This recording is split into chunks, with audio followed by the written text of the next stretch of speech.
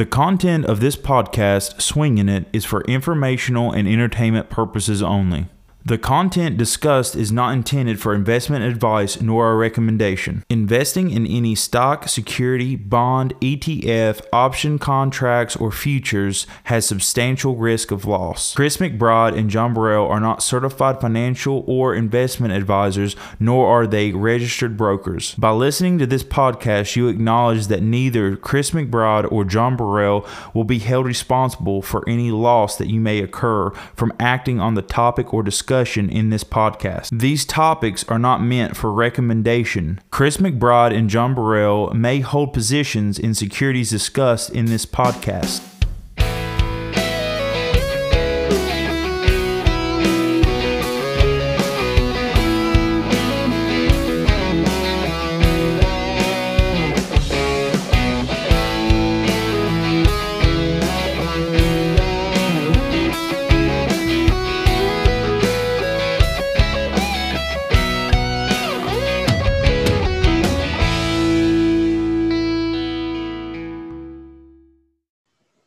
What's going on, swingers, and welcome back to another edition of the Just Swing It podcast.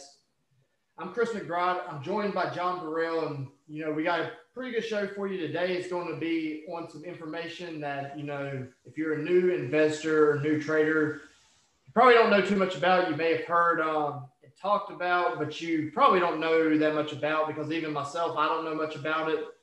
But I should, and it's something that everyone should know a little bit more about, but we'll get to that in a second.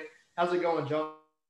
Doing pretty good. Just working some long days at work, but still trying to trade the markets and still, trying to get outside a little bit, but it's dark by the time I get home. So we had a pretty nice day today, but didn't get to really enjoy it. So hopefully, that moves on. But, something you mentioned to me, something about the planets align or something. But another thing is that the time in the evenings are going to get longer as we go forward instead of shorter. So we're going to add a little bit of extra daylight at the end of each evening from here on out to the time changes. So that's the good news.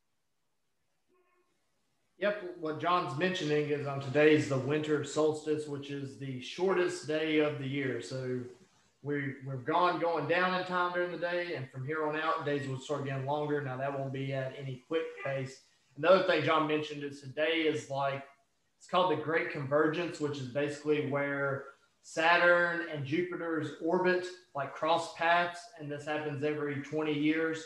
But tonight is the closest they've been since the 1200s or something, so 800 years. This is the closest they've ever been, and you should be able to see it if you look in the southwest. The closer you are to the equator, the better, but even in the United States, you can see it, and if you have a telescope, you can definitely see it. But it basically will look like Jupiter and Saturn's one planet, so it'll look like a humongous star. And even if you miss it, I know people's listening to this tomorrow, the day after it happens, but you'll be able to see it the same all the way through Christmas, I think, as it starts to move apart. So that's pretty cool. It's actually too cloudy in Virginia. We looked. We can't see it tonight, so we might try again tomorrow. But that's something pretty cool. In my opinion, whether you're into astrology or space stuff or not, if someone says this happens only every 20 years and this is the first time in 800 years, that means you at least go to attempt to look at it. Right. You may be like, yeah, I don't really care. But if you don't, it's like, what the hell are you doing? But John mentioned the market. Did you trade any today? Did you see what went on in today? Yeah, today. Well, first I'll start with last night. So last night, futures opened down pretty big, and then they recouped a little bit, and they shot up. And I was pretty active around midnight. They shot up, and it looked like it was going to be bullish, and I was about to buy some contracts, and I'm glad I didn't. The market shot way down, and it just continued to fall. I'm looking at my screen now. Pretty nasty dip before the market opened. And when the market opened, it was down quite a bit, and I think it fell a little bit further into the open. But then we just recovered all day. I looked at my phone a couple times on the way to the restroom, and seen that things were going back up. And I actually went long going into the close, but it sold back off from where I got long. So I'm down about $130, something like that, on a MES contract. But I think I'm going to hop back in here in a minute. But it's been pretty wild. The volatility, just shot up, and then it seemed like it tried to, jump back. So it's kind of weird what we're seeing right now. Yeah, you should have just bought it last night when you said that. So like John said, I think it dropped down 70, 80, 90 handles this morning. And then at one point, I think we were up 10 or 15 handles. And then right at the close, it kind of sold off a little bit. But for the most part, everything that we lost, we got back. So if I would have bought at 1 o'clock, we're still lower than where we were at 1 a.m. this morning. Oh, really? So at one point today we were green, so it can't be too much lower. Well, we were up like 10. We were up like 10 or 15 like ticks. I think we closed down 30. So nobody can hear you from over there. Can you hear me now? Barely. Okay, I'll come back over there. So apparently John has set him up a fifth computer across the room from his other 4 computers. And he is currently trying to look at the MES. Okay, so 30, we were at we were at 37.08 at about 1 a.m. this morning. And right now we are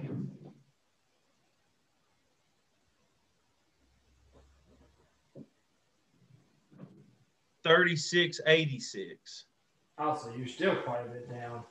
Yeah, I mean, I didn't get in. I didn't buy at 1 a.m. I was about to, and then we had a sell off, and I was like, well, I'll just wait. And then it sold way off.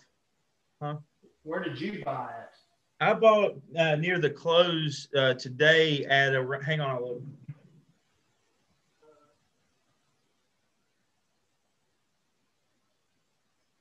John's trying to figure out where he bought it, but he's down $130. So I bought around 2 p.m. Yeah, what's the number? So you bought it probably the worst time. Well, no, I bought it at a pretty good time. I was up $400 at about 3, but then it sold back off right before. Yeah, you should have sold and took that $400. $400 is a lot of money. I know a lot of people. If you're like the stock pair and you got $800,000 in your account, 400 ain't much. But when you're first building your account up, a $400 win, you can do a lot with $400. Yeah, I was shooting for 6, but yeah, John with John being at work, he already had his profit target probably set and that sort of stuff. Yeah, I had my stop and my exit set. It's pretty wide. And I knew it wasn't going to get there before the close. But by the time I looked at it, I seen where I was up 400, but I didn't see it in real time to close it. So, yeah, so you'll probably get that back tomorrow. I think tomorrow will be similar, whether we start red or not. I think it'll probably do about what it's been doing. Yeah, as we're sitting right now, I'm down 130, I think. So it's a pretty large position. It's larger than I should have went, but I felt pretty good about it. Yeah. Again, if you listen to our last show, we had an interview with the stock news guy or finance news guy or hot girl capital management. You'll have to listen to the show to figure out what that means. But it was a good interview. If you haven't listened to that yet, go ahead and listen to it. But there's not many people who said this, and I know we were one of them, was that the Tesla inclusion to the S&P 500 today would be a non-event, that it was already built in last week, and Tesla pretty much sold off some, and I think it ended up still being down, but I mean, it recovered a little bit. But all the premium got ripped out of Tesla today. So it's like, I mean, it's exactly what happened. Everyone who was playing the up move on Tesla played it at the beginning of last week, and then it kind of nothing happened while, basically all the, banks and I don't know what you call it, rating people basically said Tesla was going to fly, but it was pretty much it. It's one of the things that we talk about all the time on here. If you know about it, everyone else knows about it. So, it's nothing new. So you can't just play expecting stuff like that to happen. Yeah. But there's one more news that kind of hit right at the end of the day today, John, and it kind of has to do with Tesla. But as of September 2021, Apple will be producing its own electric vehicle. What? Yeah, so Apple. And, it's one of the things. Tesla's, again, in the future, I think Tesla's going to be a big company because they're going to be in all kinds of stuff. But, and I don't think Apple vehicles will affect them too much. But if we start talking about Nikola or Workhorse or NIO, who would you rather have, NIO or Apple creating your equipment? Yeah. Just imagine if somehow they could work out, all their competition issues, and Amazon and Apple created an electric vehicle together. I feel like NIO is going to go to zero, and I feel like NIO? No, Nikola is going to go to zero. Oh, Nikola, that's NIO's not going to zero. No, I don't even know who NIO is. I don't follow. NIO's actually pretty good. So NIO's the Chinese version of Tesla, basically. Oh, yeah, that's right. I know who they were. Actually, they were like $25, and then their earnings beat was so good. They went up to about 50, and then they kind of did a stock sale at the same time. Tesla did drop to about 42, and I think it had a good day all the way back up to 48 today. NIO's actually pretty. NIO, there's probably room to make money on NIO still, to be honest. Yeah, Nikola is going to zero most likely. NIO, I don't know anything really about it other than it's the Chinese version of Tesla. About Nikola, Tim Knight, that's his name, right? The dude from Tasty Trades, the guy that's the technical analysis dude. Yeah, he, on his little 30-minute thing right before Tom and Tony came back on for the close, he was talking about Tesla, but then he pulled up the Nikola chart. Apparently 16 is kind of the last support for Nikola, that if it breaks 16, it may go down to 10 or something. I don't know about zero. It's 52-week lows is 11. So I mean, it's everyone looked as a new company, but I don't think it's like a super So you talking about Tim Knight? I want to shout something out. That's a good watch on Tasty Trades documentary series. It talks about his company that he started and all of the things that he went through, and his company was called Profit. It sold out to a company that TD Ameritrade Thinkorswim eventually bought, and then Thinkorswim sold out to TD Ameritrade. And that's how Tom Sosnoff knows Tim Knight, because he bought out Tim Knight's company through another acquisition. But it's a really good story, so go check that out. Yeah, and Tim Knight, he basically does technical analysis. If you want to watch his show, it comes on about 3 p.m. Eastern time, and basically he just runs through a bunch of charts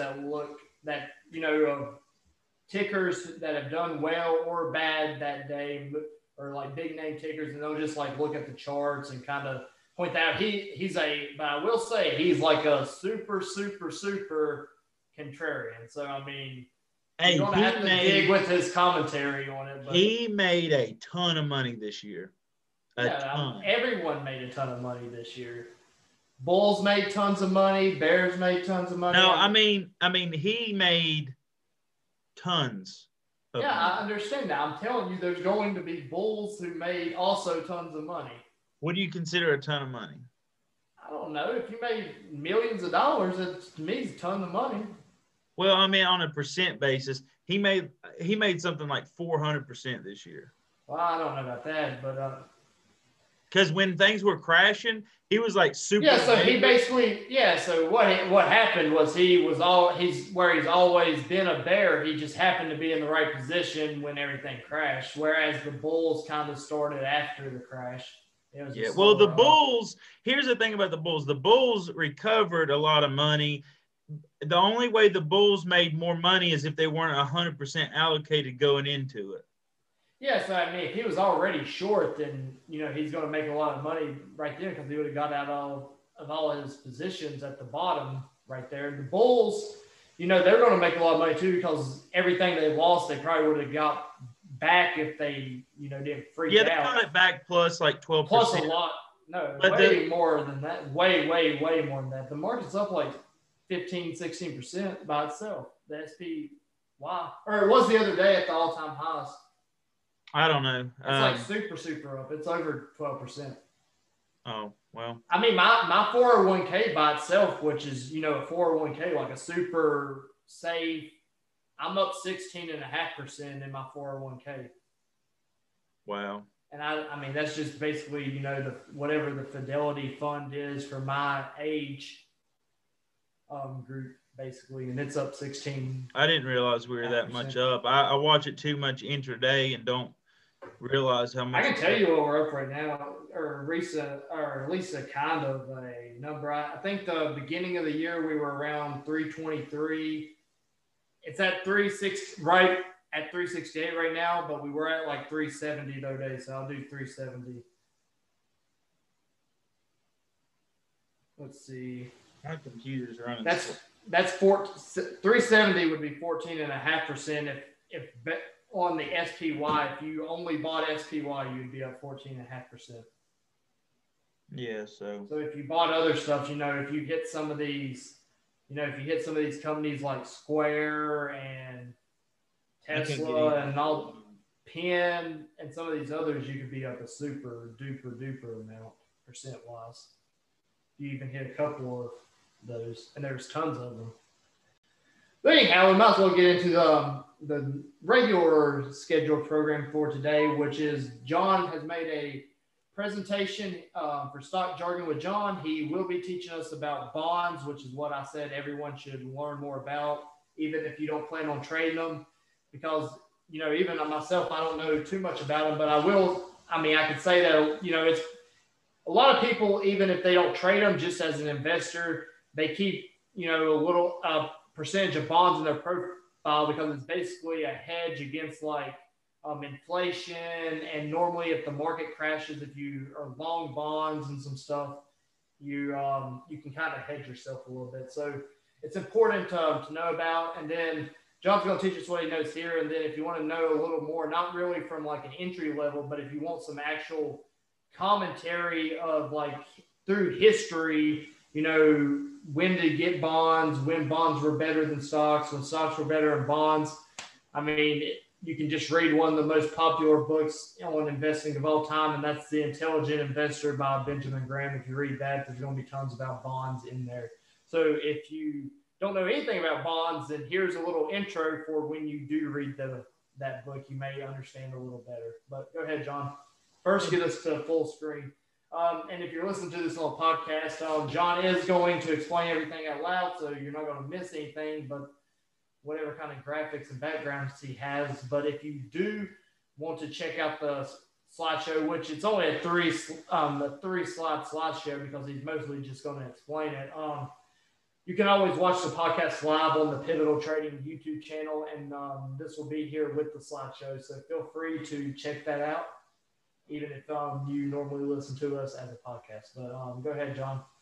My computer's not allowing me to go full screen for whatever reason. Why? You can't hit slideshow? At the top. I hit the button and it didn't do anything. Well, hit slideshow at the top. I don't even see that. It's beside animations, review. Click that and then click from beginning. Well, there we go. And then you may be able to even get the note screen off, but I don't really know about that. But anyhow, you can go ahead on what you got. We won't go. Okay. I think everybody can see it if they're watching on YouTube. It's probably fine. Shoot it. Let's just go over it like this because I got this other screen up and it's like messing with it or something. Minimize the other screen. But no, you're fine. Go over it like this. Can you still see the presentation? Yeah, I can see the presentation. Okay. All right. So, I'm sorry, hang on. My computer's being dead slow. Okay, so yeah, so we're just going to talk about bonds. Over here to the right, this is a savings bond. So although this discussion isn't going to primarily be about savings bonds, we'll just mention it briefly here. This isn't like a traded bond as people talk about bonds, but it is an investment type. So savings bonds, they don't have a yield. They're called a zero coupon bond. So what that means is it's a bond that you purchase at a discount that has no interest, basically, or they don't pay you any coupon either every quarter or every month or every year. They just you buy them at a discount. So it's basically you're just buying government debt, and the government guarantees that they'll pay you back at a later time. And the one like we have up here, the Series EE bond, they're sold at half value, and they mature in like 20 years. So say if you have $100 bond like is here on the screen, then you would buy this for $50, and then in like 20 years it'd be worth $100. Yeah, no, you may have heard like your grandparents. I know I used to, like my grandparents say they, have a bond put back for me, like when you're a child or whatever. And it's kind of like that, you just buy it now for half price, and then, years from now it'll be mature and equal for full value. But for the regular people listening, just in regular people terms, like John said, you're basically giving the government a loan. You're basically buying their debt, and then so basically the government's in debt. You're giving them money to pay their debt payments, and then later they agree that they'll pay you back. So they're getting a loan from you to buy their debt, basically, which is, it's exactly like it sounds. It makes almost no sense, and that's basically what you would get from the government. Yeah, I mean, so, they use the money for different things, but it keeps them from having to pay you, every month or every quarter or every year, and they'll just pay you in 20 years when your dollars aren't worth as much.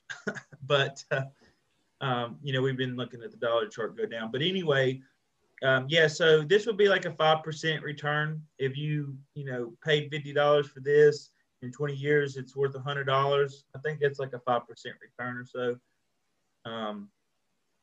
Because you're getting 100% return on your $50, which makes it 100, and then that's spread out for 20 years. So 10 years, you would, well, that might be more than that. I don't know. I can't do math. But anyways, it's a decent return, and it's pretty much guaranteed. And the only thing that if it isn't guaranteed, well, our dollar isn't worth anything anyway, so it doesn't even matter. So as long as the dollar's worth something, these bonds will be worth something. Now, if they'll outpace inflation, that's a different discussion, or, it depends on how you feel about inflation and the purchasing power and how much you're going to return. But it is a guaranteed return as far as guarantees go. It's the safest return. It's a 2.5% return. 2.5%. So I didn't half it again. I was thinking on 10 years, but this would be like 20 years. So to be a 2.5% return, it's guaranteed. It's better than you would get in a bank, but you're also tying up money for 20 years. So is it worth 2.5% to tie it for 20 years? Probably not. But maybe depending on, what the market's going to do in 20 years. Well, and if you have inflation, though, then you might be better off just buying real estate or buying something with them. Maybe. Instead. But so we'll go to the next slide here. So the second type of bond is, hang on, hang on just a second. Let's see. What are you trying to do? Okay, I think we're good. So the first bond was issued by the government.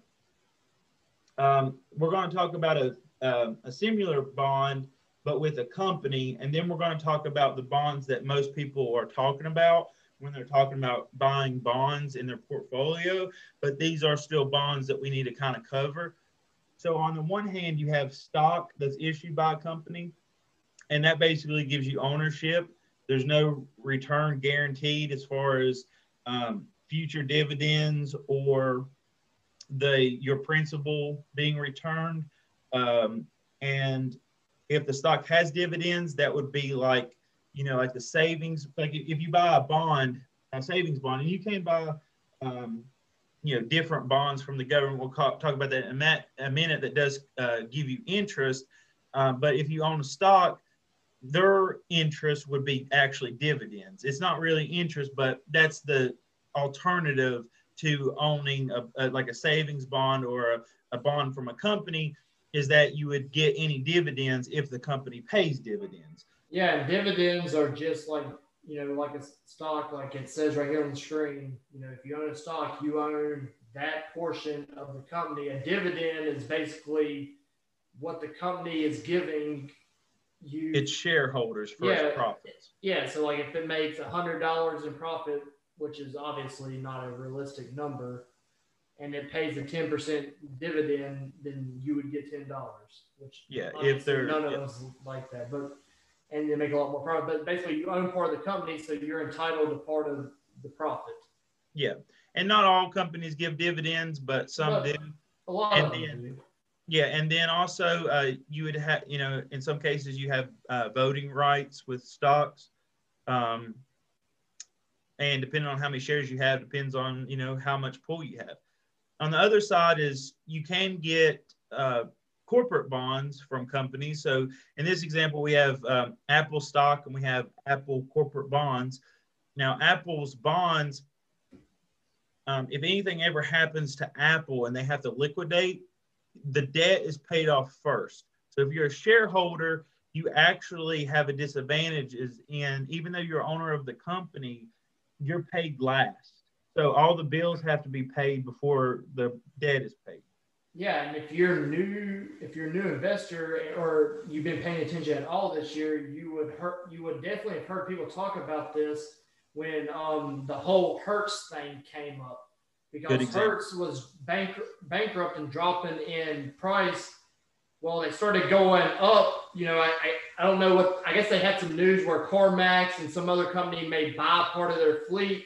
So a bunch of people started buying the stock thinking it was going to go up, but really they were buying part of their fleet so Hertz can pay their debts off, not because they were now fine. They were still bankrupt, but they were basically selling off their assets to pay their debts. So the shareholders were missing out, and everyone, could see how that has turned out at this point. But yeah, that's kind of a good example of, paying debt first was the Hertz situation. Yeah, so the debt holders, and as we were talking about with the savings bond, when you're buying the government's debt, it's the same thing as you're loaning money to Apple for them to do whatever they want to with, but your return is guaranteed in the sense of if nothing happens to the company, if the company doesn't go bust, or become insolvent or something, your return's guaranteed with whatever bond that they're issuing. And you do have, that you are more important. Well, not more important, but you are put ahead of the stock owners as far as who gets paid, like we were talking there. So, those are the two bonds that we're, kind of covering as far as just like in general, just knowing that there's Apple stock, there's Apple bonds, and there's different relationships and benefits to both. And there's also savings bonds, which is, you tie up your money for a long time, but you get a guaranteed return in a sense. The third bond, and the third slide here that we're going to cover is what most of you are going to be asking about. Now Before we get into this, let me add one more. So another bond that I think a lot of people may have heard of outside of the financial space. So if you're new to the financial space, some of these may be new, but even if you're kind of outside the financial space, I think one of the bonds that some people may have heard of is surety bonds.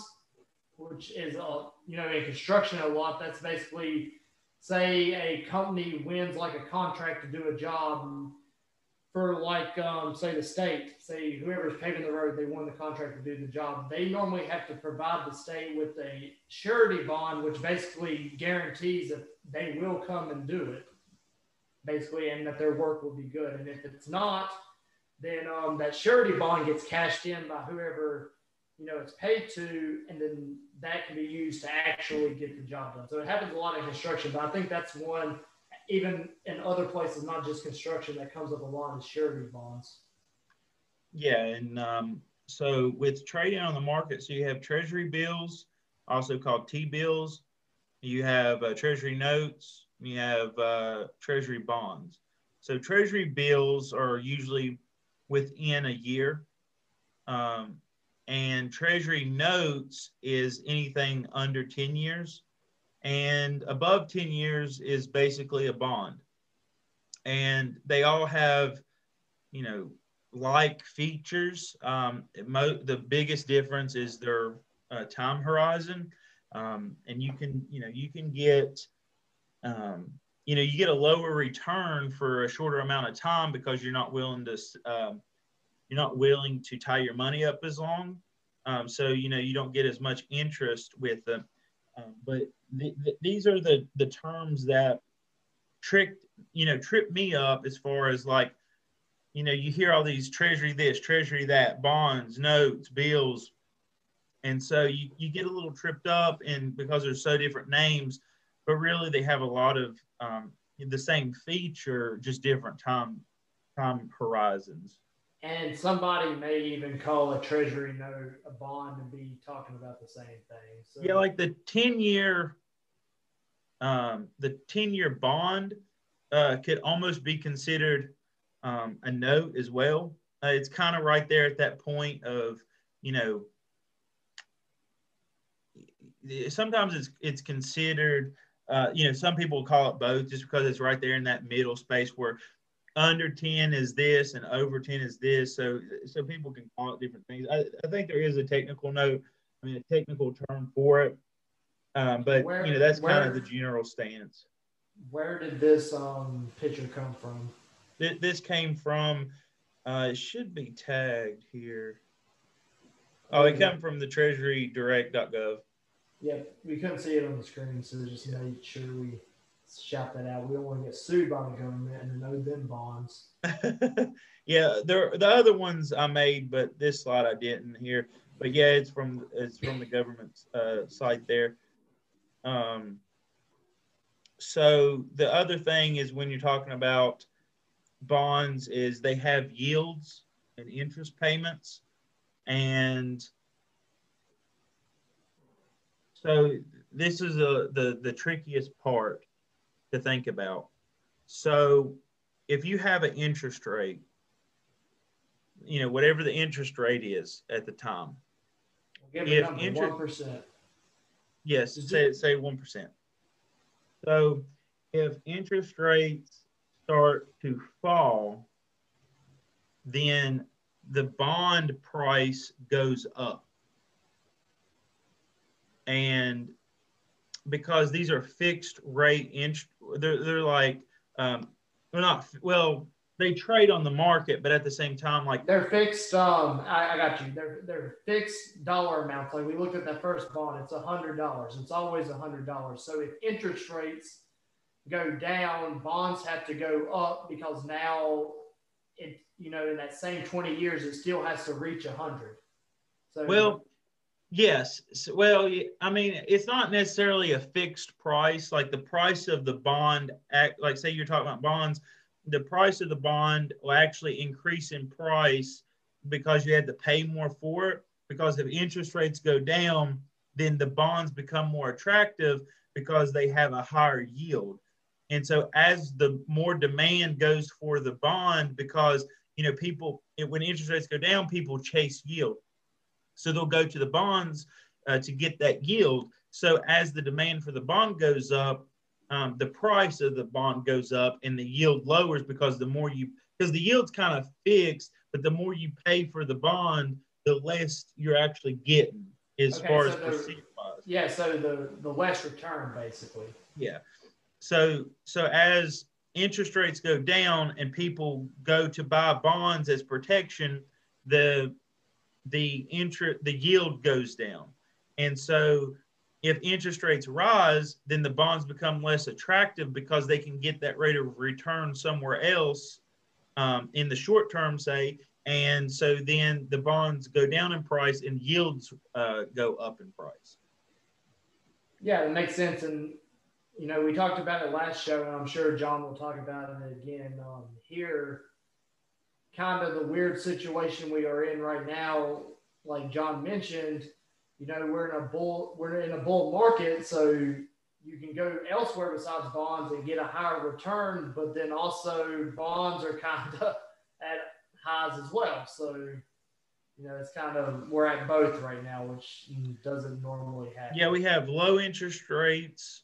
So if low interest rates and there's more demand for the bonds, so bonds are at all-time highs practically. I mean, we're close to it.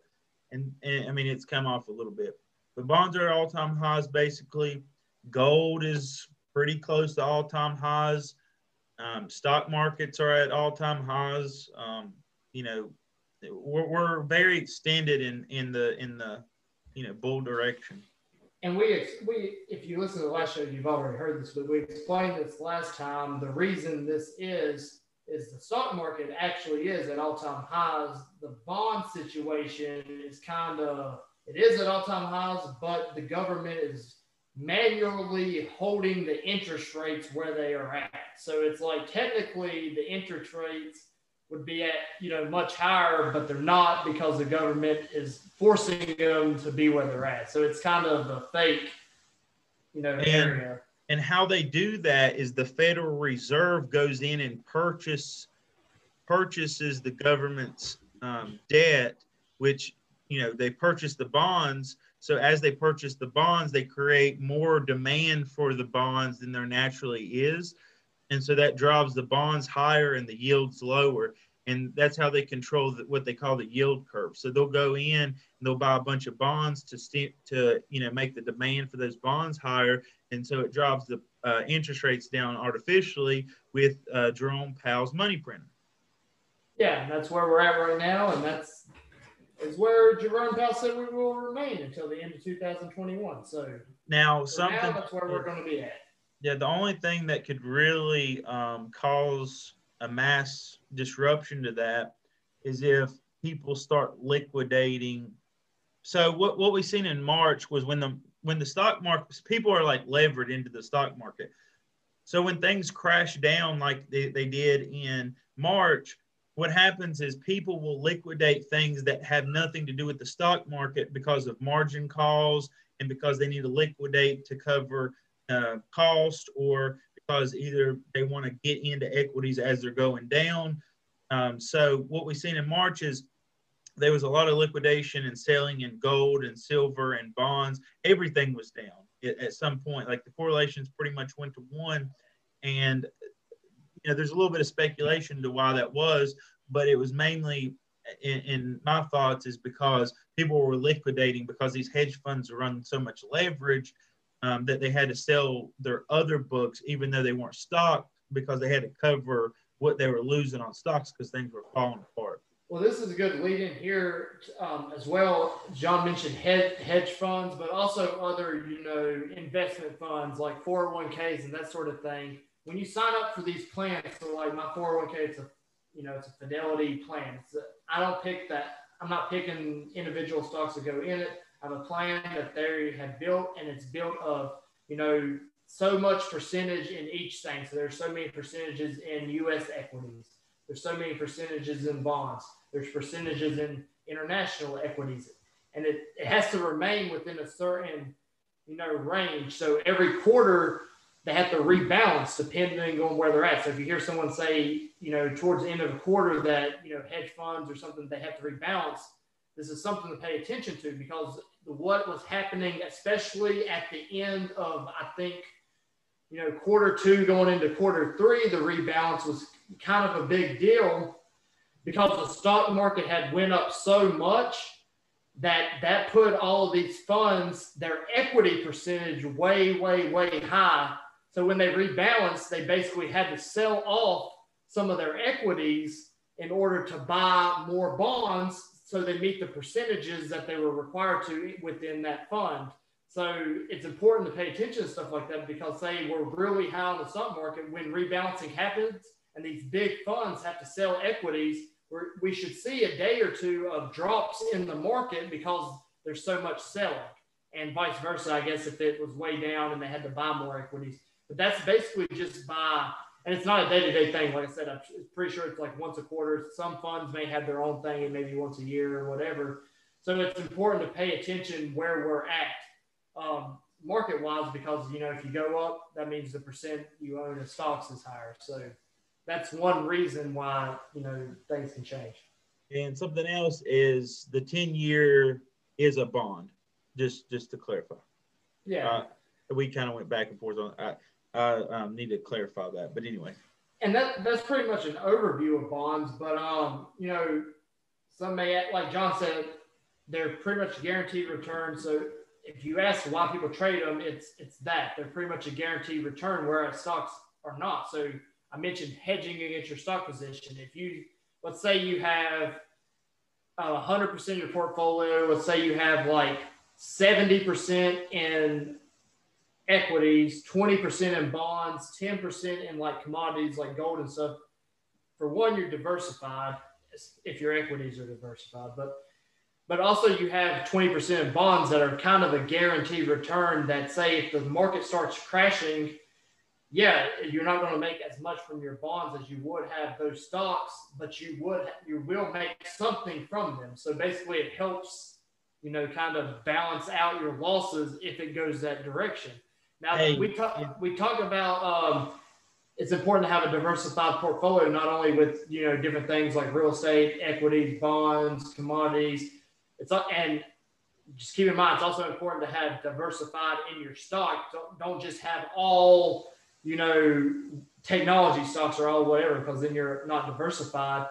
But it's important to have that. And the one thing I want to point out here, and I don't know if we ever talked about this on the podcast, John, but I think me and John talked about this before, or maybe I talked about it in, you know, a different interview. The problem that people get, especially when they're starting out with the diversification, is people don't like seeing red in their portfolios. And when you're actually diversified, you're probably going to have stuff that's red at all times. So if you say you got 70% equities, 20% bonds, 10% commodities, if your equities are way up, your bonds may be down, but your portfolio as a whole is going to be in good shape. And that's the point of diversification, is that, you know, no matter what the condition of the market is, as a whole, you're still moving forward, not backwards. And I think the problem that people get into when they're starting out is they don't like seeing that red. So they're quick to cut stuff they're using as hedges when the other ones are doing well. And then as soon as they cut them, something happens and then they get killed, and there's nothing there to kind of cover those losses. Yeah. And something, let's see, there's something I was wanting to mention here with that. And I'm going blank. Shoot. Oh, you would have made a ton of money in bonds when the interest rate was still like 2.25%.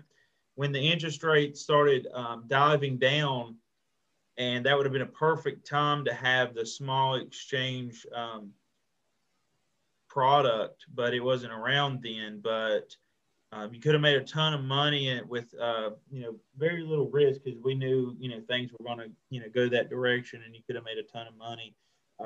You know, with the futures, you know, you have a lot of leverage on the bonds.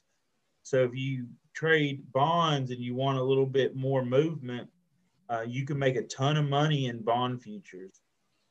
That kind of leads us into, you know, we've talked about bonds, but, you know, how do you trade them? I think the main thing for a while, that if you talk to someone said they're trading bonds, they're probably talking about TLT, which is the ticker. It's kind of like a stock. You can just buy it. So if you're new to bonds, you can just buy TLT like a stock, and that's you buying into bonds. Then, like John mentioned, the futures, And before, I've never really looked at it. Of course, people own TLT as a hedge and that sort of thing. But as far as trading goes, for the new investor, I didn't think there was that many opportunities. But as of like last week, the small exchange now has their 10-year bond small futures contract, which we discussed last time. But since it's a new show, we're talking about bonds. I'll let John talk about that again. But this really provides the opportunity for, younger investors, people who are building up their profile, to actually, dive into bonds, trade some bonds. And even if you don't know much about bonds, I think John said last time these contracts are only around like $150 or so. So it's cheap enough that you can kind of dive in and see what happens and kind of use that to learn, how things are going to be. And like John said, it's important to keep in mind that, if the interest rates and the bonds are moving opposite directions. So you got to make sure you know which one you want to trade, because the 10-year futures, the small futures contract isn't actually bonds. It's the interest rates, right? Yeah. So yeah, theirs is a little different. The reason they've done it different is because when you pull up the 10-year treasury bond, it's usually, and let me see if I can find that as well, because this is a good example. We'll go to 6 months. We'll go to a year. When you go to trade, let me see if I can pull it up here. Shoot. I think, well, first let's look at this and then I'll show you the other thing. So the small exchange, a small 10-year U.S. Treasury yield, is the yield part of it, not the bond. So you're basically trading the yield. So if you think bonds are going to go up, then that means you think the yield is going down, because remember that inverse, it's like what is those things called? A teeter-totter? Sure. Yeah, I don't know. That's the West Virginia slang for it, probably. But anyway, you said inverse, which was the correct word, so I'm not sure. Okay. So, anyways, so as bonds go higher, yields go lower. As yields go higher, bonds go lower. But anyways, if you come in here in February before the Federal Reserve dropped interest rates, and you would have if you would have been short the yield, because they dropped the interest rate, so you'd have to short this, which would be the equivalent of being long bonds or the 10-year bond. So you could have made a ton of money in this product with only $150. This thing went from 16 to 9. So, great opportunity in this product. You can see it's had some movement back and forth. So, yeah, just great opportunity. I think the other one is Z. It's right there, ZB. Yeah, ZN. Oh. It doesn't, the problem is it doesn't have, these are future contracts. The other one was actually the index for the small exchange. This is the actual future contract. So it doesn't go back. It only goes back to October because it's this futures contract. So you can't really see back that far. But anyways, let's see if I can go back to the other. Put on a scale for the listeners. This futures we said the other one was about 150 worth of capital needed. How much is the futures contract? So yeah, so the small exchanges is about 150. The big boy or the ZN is I think it's about 1,300. Yeah, so there's a big difference. Or it might be closer to 15. It's about 10 times the size of the small exchange as far as capital you have to put up. Yeah, but something like that, if you know nothing about bonds, it's a lot harder to play, $1,500 on the line to use as a learning tool. 150, you can actually try to use it to play with it, because you can get in and out. Here it is. So it's $1,500.40 for the big contract, but now the small exchanges is 181 right now. It kind of fluctuates, but yeah, so it's a good opportunity for new investors. And what's the ticker for that? It's like S10Y or something. that's correct. Backslash S10Y. The only difference is you could do credit call spreads or put spreads or something like that in the bigger product and not take up too much buying power. But the small exchange doesn't have options on their products yet.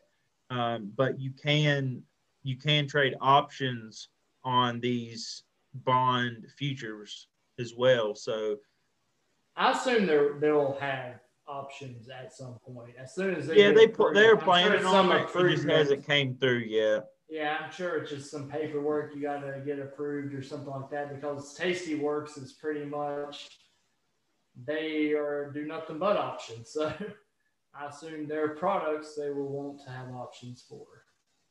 Yeah, for sure. But last thing I have on bonds, I guess, is we talk about hedging. Depends on who you ask, or depend on how much you you want at one time, and it's kind of a fluctuating thing depending on what the market is. So if the market's way up and equities are good, then you want your money to be in equities, so that's where you get the best return. If the market's bad, you may want more in bonds. So you kind of got to read and figure that out, do some research and stuff on that point to see, kind of how you fit in there. Like I said, I mentioned earlier, The Intelligent Investor by Benjamin Graham kind of talks a lot about bonds, and, especially through history, because they did multiple segments of the book. So there's tons of charts in the book and commentary on, in 1940, it was better to have this than that, and changed into 1960. And so it's a pretty good book, I feel like, as far as like buying bonds as an investment in your portfolio can come by. That's my best advice on that. Yeah, I think I think trading, try to get the most liquid things to trade. And I'm not talking about, when I said that, I'm not talking about trading. I'm just talking about the having your portfolio. Yeah, I know. I'm just mentioning. Yeah, I know. So, from you saying that, I wanted to make sure I clarified that for the listeners. Yeah, for sure. Yeah, I mean, as far as like investing or trading, for me, more trading than long-term investing, but it's important to find multiple things in the market that's very liquid that you can trade and that you can also be strategic with, and diversify your portfolio completely. That way you're not relying on one good idea or one specific thing. Try to diversify as much as you can, and then, bring in some capital efficiency and try to improve your probabilities with that. And, these can be great instruments to trade. Definitely check out the ones that we mentioned today. John, you're not going to like this. When we started the show, the market was up, and after hours about 15 cents. We are now down 50 cents. So that's a 65-cent swing since we started the show in SPY. It's not good for your positions. Let me see. But what is good for my position, I put on an earnings trade for CarMax tomorrow, a bullish earnings trade, a really bullish earnings trade. I got in, around $98 or so. It's went all the way up to, 100 right at the close. It was upper 99s to 100, and now we're up to almost 101 in after hours. So it's looking good. Again, it's an earnings trade, so you never know until they release the results. But the reason I got in on a bullish standpoint was solely because I looked at their Q3 earnings, and the expected for CarMax for Q3 was like 1.13 EPS, and they ended up having like a 1.79.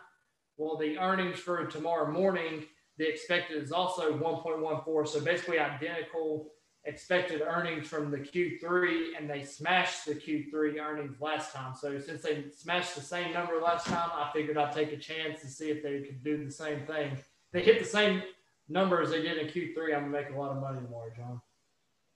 Because I was up like $70 on the trade today. Like I put in this earnings trade, I don't know, maybe like 1 p.m. or something. I was up enough that I almost closed the trade because I just already, had made enough. It's like, is it worth the risk? But it's actually went up about another 50 cents in after hours. So we're almost at 101. So we're almost $3 up from where I got in. Dang. So, yeah. And I made a trade on Uber today. I didn't plan on selling. But when the market tanked this morning, I guess everything tanked. Uber hasn't been below 50 in a while. I bought a call in Uber right at the money. And by like noon, I was already up over $100. I went and closed that bad boy out. That's a good call. Yeah, it went up to 52. I bought it it was in like 49.70 or something. It went all the way up to 52. Yeah, last night there was a nasty sell-off in the futures, and I was like, man, I think we opened, I don't know what it got to, but it was like 1.75% down on S&P. I remember someone on Twitter, he posts a picture of the futures every day, and he always put some comment, and his yesterday was like, what the? And it was like 1.7 down last night. But the guy lives in Thailand, so, he's looking at it. It's like daytime, it's like nighttime here. Yeah, it's crazy. I'm looking at this chart over here. It's like this, straight down.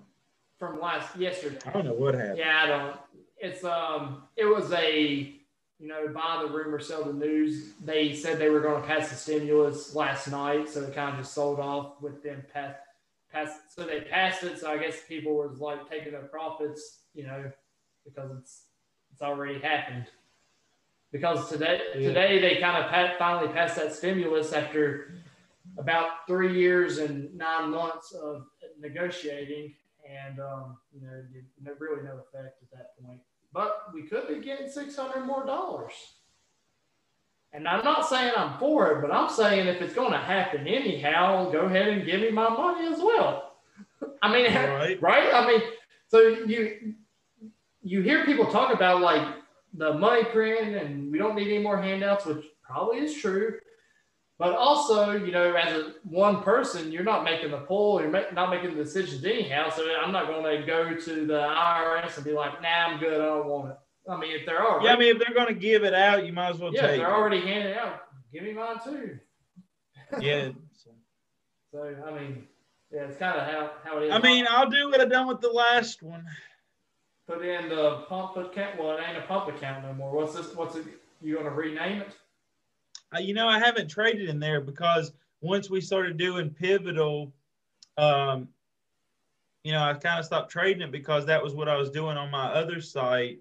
But now we're doing Pivotal. I haven't even looked at it. I might take it out and just put it in my regular account. Yeah, you should do that. And then we're still doing that at the beginning of the year. We're going to start with like real low amount of money and see if we can build it over the year, right? See what we get. So since we're doing that, I don't really need the pump account anymore. Yeah, so we might be able to use some of the pump money to get us started in there, so we ain't got to sell lots of $1 wide spreads for 4 months to get anywhere. Yeah, we'd be better off just purchasing like a triple leverage ETF and just letting it ride.